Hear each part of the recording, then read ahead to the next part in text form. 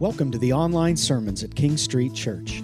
Feel free to listen or watch online at kingstreetchurch.com. We're located at 162 East King Street in the heart of Chambersburg, PA, and would love to see you in person at one of our 5 Sunday services. We certainly hope you enjoy this morning's message.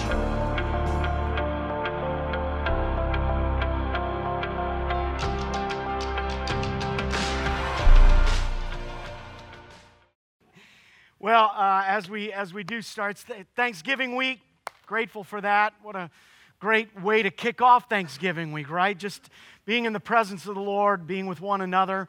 I want to also say that it was in my heart last week, and I failed to do it, and I apologize that on Veterans Day weekend, I failed to acknowledge and say thank you in all of our services to all of those who have served and are serving our country as those in the military, particularly our veterans. And I want to do that, both here in Baker, also over in the sanctuary. Could I ask you, if you are part of our military and have served in one of our branches of service, could I ask you to stand up? Because we want to say thank you to you. I know it's not Veterans Day, but that's all right. Thank you, thank you, thank you, thank you. Thank you. Thank you, Maria. Thank you. Thank you. Thank you. Thank you. Thank you, Karen. Thank you. Thank you. Yes, God is good. Thank you for doing that and for serving and for all that you've done to. We just sang about freedom, right? Well, we are a blessed people. And I don't know if this mic is on yet. Can you? I think, yes? Okay. Rock and roll. I got it now. John 21. I think we're good. Woo! John 21. Hard to believe that we are in 37 weeks, the 37th week of this year, wrapping up the Gospel of John. Life in His name. Life in the name of Jesus. I have written these things, John said, so that you will believe that Jesus is the Messiah, the Son of God, and that by believing you might have life in His name. And we're wrapping up the book, chapter 21. I'm going to read it for you. Grab your handheld, your Bible, and follow along if you would, please. And I'm also missing the... there it is. Slick, I'm telling you.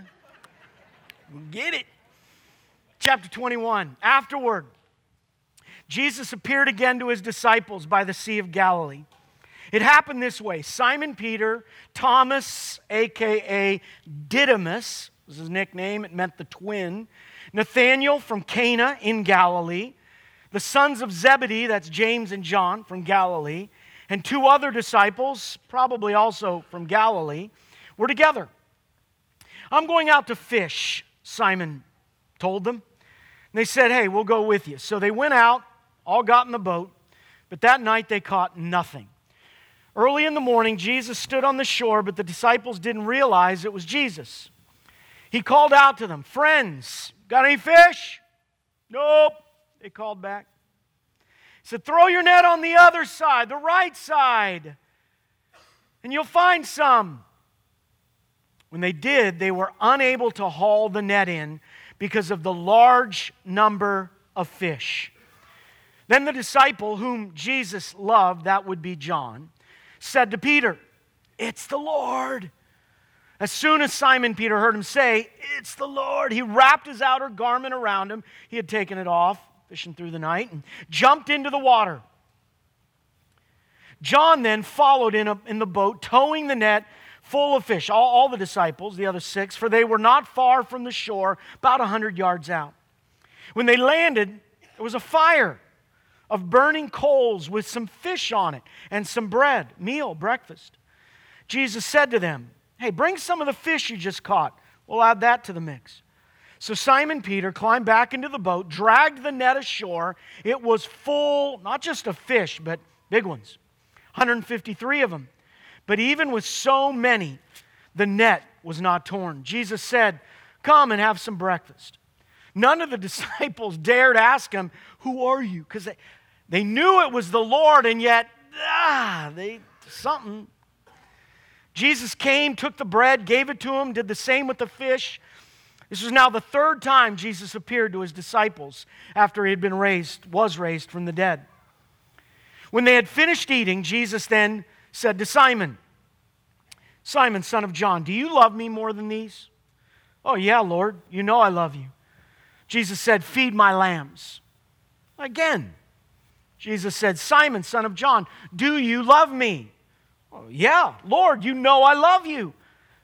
Then take care of my sheep. Third time, he said, Simon, son of John, do you love me?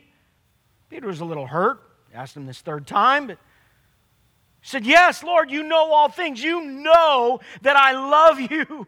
Jesus said, then feed my sheep. Truly, I tell you, when you were younger, Peter, you dressed yourself, you went where you wanted. But when you're old, you'll stretch out your hands, and someone else will dress you and lead you where you do not want to go. Jesus said this to indicate the kind of death by which Peter would glorify God. By the way, tradition has it Peter in 64 AD under Nero was crucified. And reliable Roman and other historical documents state that he was crucified upside down, head first, because he didn't feel himself worthy to die like Jesus. Jesus said this to indicate his crucifixion. Then he said to him, follow me.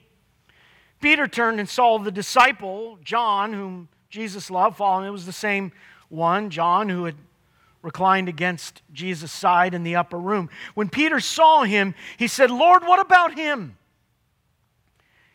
Jesus said, if I want him to remain alive until I return, what is that to you? You, Peter, must follow me. Because of this, actually, the rumor spread in the first century among believers that John would not die. But Jesus didn't say he wouldn't die. He only said, if I want him to remain alive until I return, what is that to you? Well, this is the disciple who testifies to these things and who wrote them down. We know that his testimony is true. Jesus did many other things as well.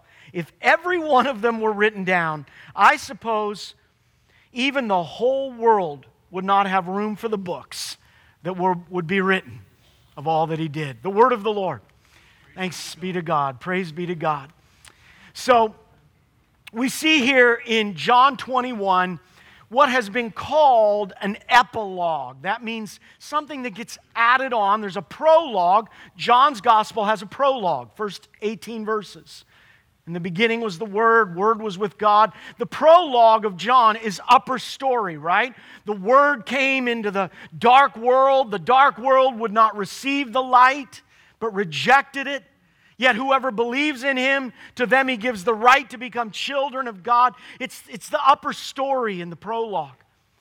And here at the end is also the upper story. I'll get to that in a minute. But it's added on here by John. No doubt about that in my heart. But it's added on kind of as an epilogue. John really wraps up his gospel pretty effectively at the end of chapter 20 when he gives the purpose statement, right? These things are written, so that you'll believe and have life in his name. And then we see this shift into not just the purpose of the gospel, but what John is giving us here in chapter 21 is the purpose of life.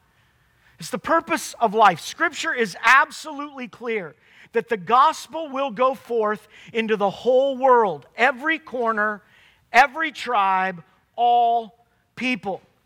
In fact, in John 20, in the upper room, Jesus had said, as the Father has sent me, so I am sending you.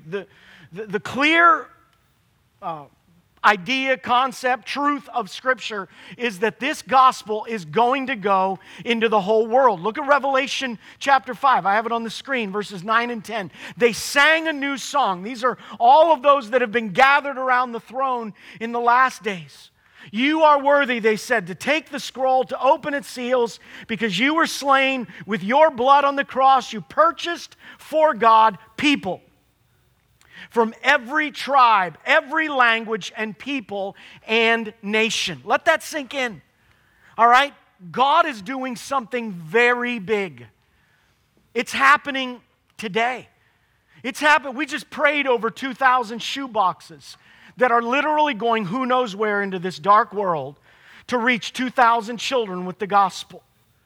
We have a team that rolled back in late last night from Haiti, working with a village, a community there called Arcaye in Haiti, loving on 260 children that are in a school, in uniforms. One of the things that came about is this last week was they are now, they have a feeding program. Every one of those children are now going to be fed every day. You guys, this is happening. People from every tribe, tongue, language, people. It is happening. It's the upper story. It's big. And I want to shift gears just real quick. I know this is a little obscure, but it's really not. Keep your marker there in John 20. Turn with me to Ezekiel 47 real quick. Say, I know, Ezekiel 47, real? Yes. Ezekiel 47. Last week I actually quoted Ezekiel 37, which is the prophecy of the nation of Israel. And you maybe have heard of the prophecy of the dry bones in the valley of death.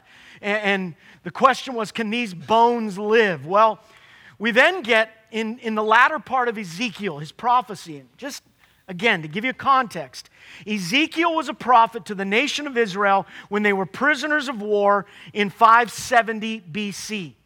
They were hopeless as a people, all right? They had been hauled off, their whole village, community, Jerusalem, the temple, destroyed. They're held hostage as prisoners of war. Ezekiel is then speaking into them words of hope. And he talks about how a temple will be rebuilt and how a people of God will be regathered. God is saying through Ezekiel to these people, this story is way bigger than you think. There's an upper story. And then he gets to chapter 47. And he paints this picture of a river. Let's look at it real quick. This river. The man brought me back to the entrance of the temple. I saw water trickling out from under the threshold of the temple, running down to the east. So just a trickle of water from the foundation of the temple. The water was coming down from under the south side of the temple, south of the altar. He then brought me out through the north gate, led me around to the outside of the outer gate.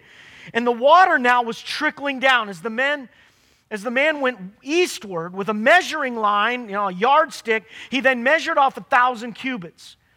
He then led me through water that now was ankle deep. It's more than just a trickle.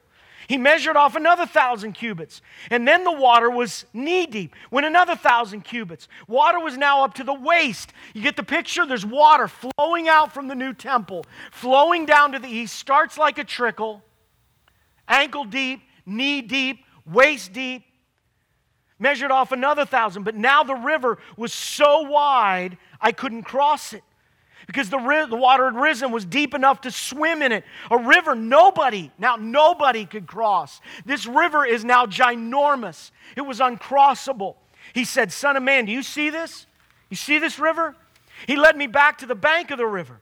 When I got there were all these trees now growing on each side of the river. He said, this water flows down to the eastern region, goes into the desert, it flows into the Dead Sea. The Dead Sea, right? Now the picture is what was coming out as a trickle is now going into that which was dead, and it's making it alive, and it's bringing forth life. It emptied into the sea. The salty water became fresh. Swarms of living creatures are living now where this river flows. There are, underline this, large numbers of fish. Because this water is flowing there and making the salt water fresh. So that where the river flows, everything will live. Fishermen standing along the shore from En-Gedi to Englaim. There will be places for the spreading of nets. The fish will be so many, like the fish of the Mediterranean Sea. What a picture. It's this image of life. That new life is happening. You need to understand this is the backdrop for John chapter 21. This is the message that God is giving these disciples. This message that we see in Matthew chapter 24, that this gospel of the kingdom, The good news that life is in Jesus and in His name will be preached in the whole world as a testimony to all nations, and then the end will come. How big is this vision, right? How big is this vision? It's huge. And how in the world, here's John 21, how in the world are 11 average, ordinary men, fishermen, most of them, going to make this happen? That's the question of John 21. How? How are these 11 ordinary men going to change the world? That's exactly why John added this epilogue. You see, the message here is, guys, I'm going to do a work far beyond anything you can imagine. If they could only imagine, if these 11 guys, 7 guys in this account, if these 7 guys could imagine 1,400 people gathered at King Street today. You all here. They really? If they could imagine what was going to happen as 2,000 check that. 15 million shoe boxes are going to go into the dark villages of this whole world. That's exactly why this prologue. By the end of the first century, in fact, John can already see this happening. It's already starting to happen. John wrote this 60 years after the resurrection and ascension. And in those 60 years, guess what? Thomas had already gone to India and planted the gospel and been martyred in India. Mark and other of the disciples had gone down into Egypt and Africa, and the gospel was already beginning to spread in Africa. Paul had preached the gospel throughout what is now modern-day Turkey, was called Asia then. It was the East, and we know that in an entire region, every person had heard the gospel. The gospel had gone to Rome and had been preached in Rome. Peter had been crucified upside down 25 years before John wrote this. Paul had taken the gospel probably to Spain, which was the other end of the world. The gospel was going out. John could already see this happening. The river was ankle deep. The river was knee deep. And John is now giving us this epilogue to show us that this is happening. And what we see here is Jesus, 2 points. Jesus will provide as you do your part. That's part of the message. Jesus will provide as you do your part. And second of all, Jesus will guide you each step you take. He will provide and guide. That's what is being said here. Do you remember the day that Peter, Andrew, James, John were called to be disciples? It's back in Luke chapter 5. John doesn't get into it, but Luke tells the account. There they are, Peter, James, John, Andrew, fishing, Sea of Galilee, been out all night, haven't caught a thing.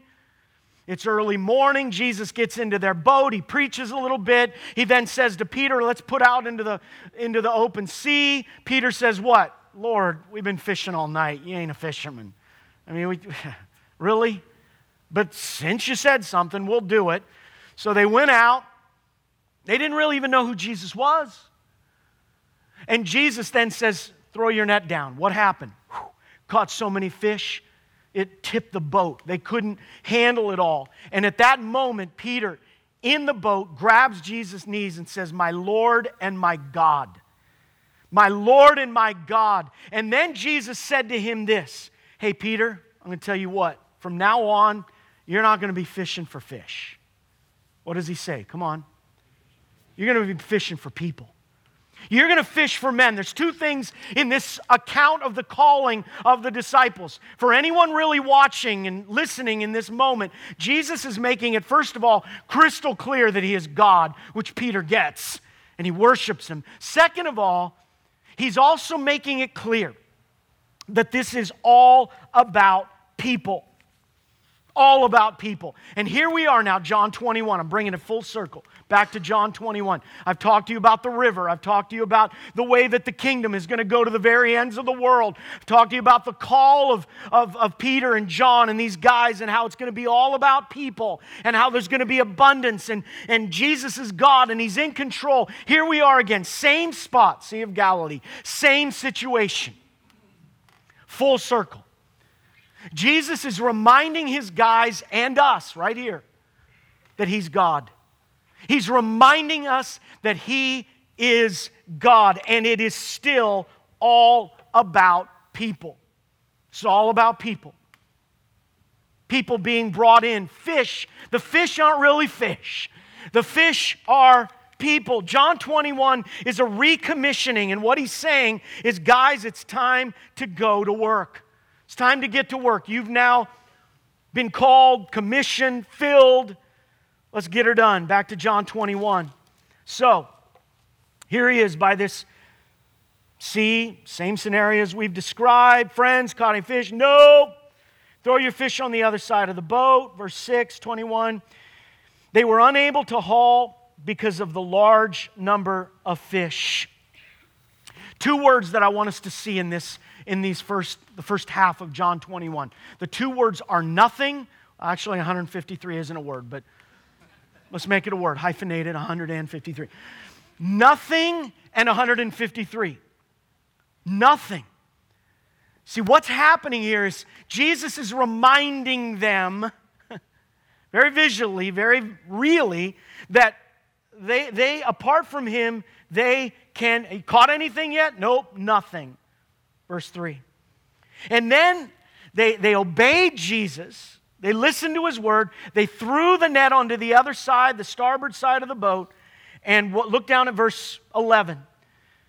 Simon Peter climbed back into the boat, dragged the net ashore. It was full, not just of fish, but large fish.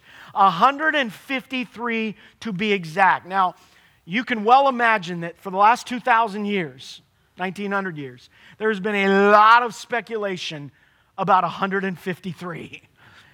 Why 150? There's one, I read a whole bunch of theories. One is that, well, at that time, in the Mediterranean, in the Sea of Galilee, check that, there were 153 different species of fish. And 153 represented Ezekiel 47, right? The people of the whole world. Well, you know why I think it says 153? Here you go. You ready for this? It's because there were 153. And fishermen like to count fish. Straight up. That's why it's there. It's because that's how many fish there were. And when you see that, what I want you to see is the word abundance. Abundance. What Jesus is saying is, no, this is going to go from nothing, just a little trickle of the river. And by the time this thing is done, it is going to be so big. You are part of something that is quite literally changing the world. That's exactly what Jesus was saying to these guys that morning. It's exactly it. And it's what he's saying to us.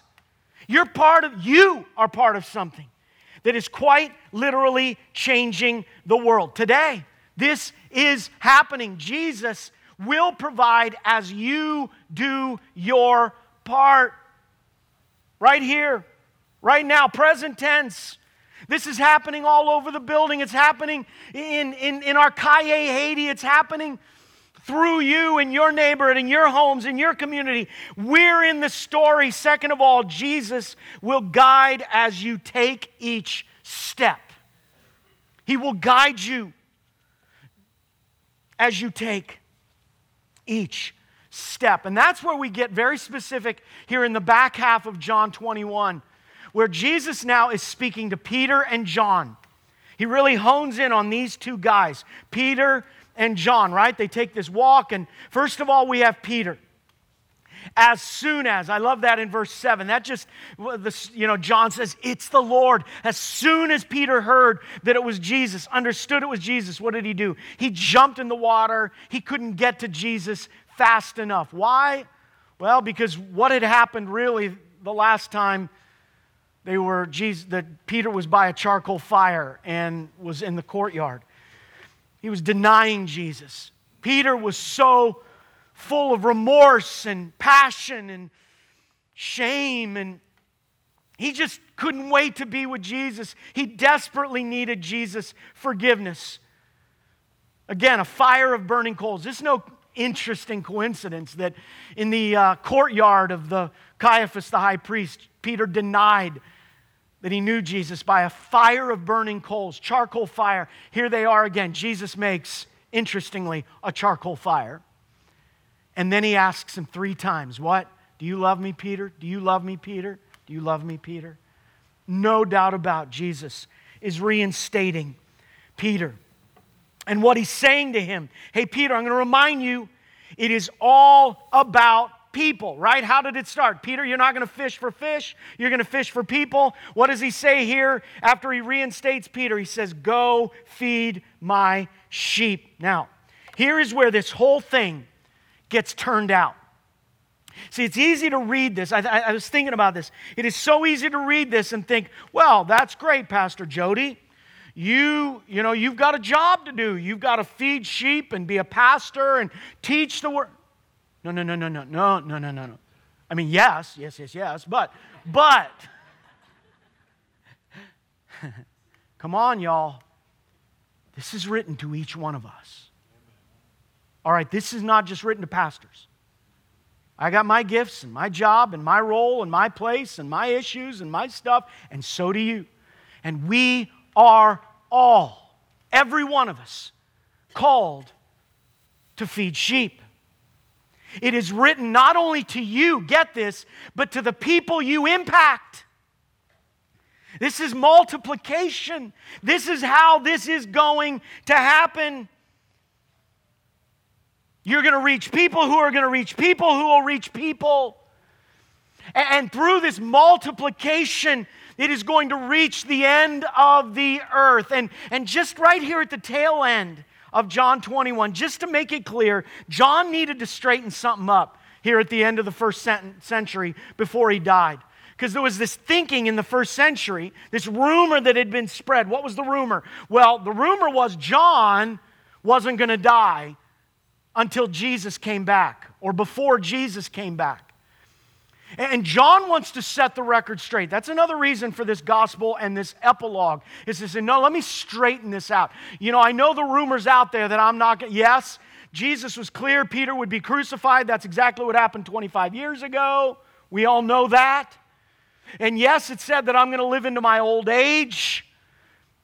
But then he said this, Jesus, I'm going to tell you what, didn't say that he would come back before I died. What did he say? What does it say there? It's one key word. It's the word if. So he didn't say that it wouldn't happen. Where is it? No. He says if, verse 22, if I want him to remain alive until I return, what is that to you? You must follow me.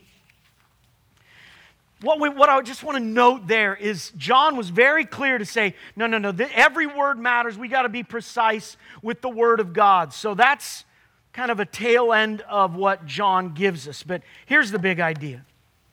The gospel ends on go. The gospel ends on go. Peter, feed my sheep. Hey, James, John, Peter, Simon, all of you guys, listen. This is going to be so big. The abundance, this is going to go from nothing, from a little trickle, to literally more fish than you can even begin to count. And here's the message. Here's why John 21 was written. Do your part. It's all about people. You are in the story. I want to end with a quick story. There's a gentleman in our church. His name's Guy. And Guy, until about 4 weeks ago, was up in the sound booth. More over in the sanctuary, some here. He was up in the sound booth, Guy. Guy came to the Lord kind of late in life, really. I mean, he knew the Lord, but, and I'm talking past tense because Guy's funeral is tomorrow. He got cancer of the esophagus, the throat, stomach, somewhere in there, and in a few short weeks was gone. I was with him at the hospital. We anointed him. Our elders went over to the hospital a few weeks ago to anoint him. And we were talking to Guy, and One of the things we do when we anoint people with oil, when the elders do this, talks about it in James 5, it says, if you've sinned, your sins will be forgiven. And we ask, is there anything you need to confess as we're doing this? Is there anything that you need to bring out? And here Guy is, knowing he's really fading fast. He said, nope. He said, I'm good with God. I'm ready to go home. But back to the story. He didn't know the Lord until later in life. Someone brought him to church.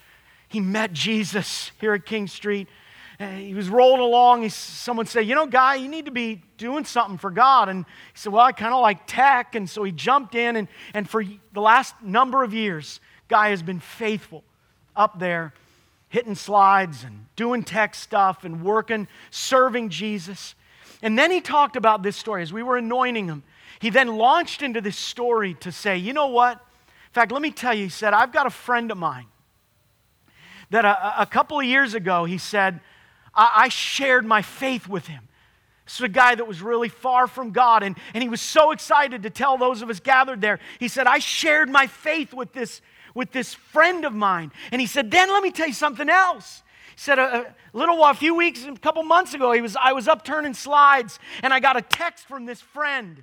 So now I knew I couldn't take it right then. I had to finish what I was doing, and get through the service. But after the service, I looked, and my friend that I had led to Christ was texting me to tell me how excited he was that he had shared his faith with he was at a cemetery, and he was there visiting someone that had passed, and there was another person at the cemetery, and he saw that person. He said, this is Guy's friend. He said, I saw that person, and I felt compelled to go and minister to them and comfort them. And he said, I shared Christ with them at the cemetery. They received Christ.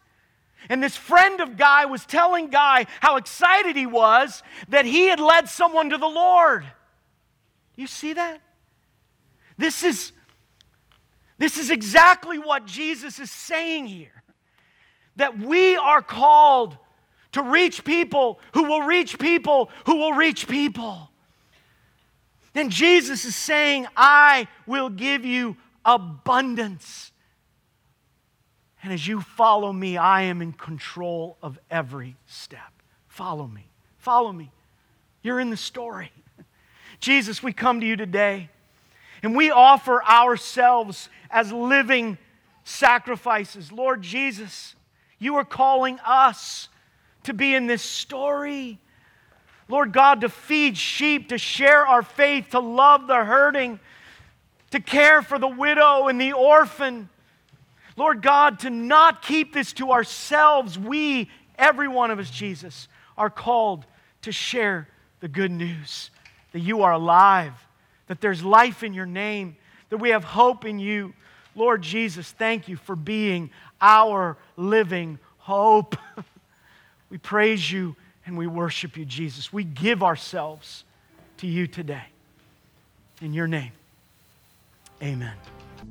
We hope you enjoyed this morning's message. If you have any comments or questions, feel free to contact us using our online form on our website at kingstreetchurch.com or by calling us here at 717-264-4651 during our regular business hours. Be sure to stop by and see us in person at one of our 5 Sunday morning services. We look forward to seeing you there.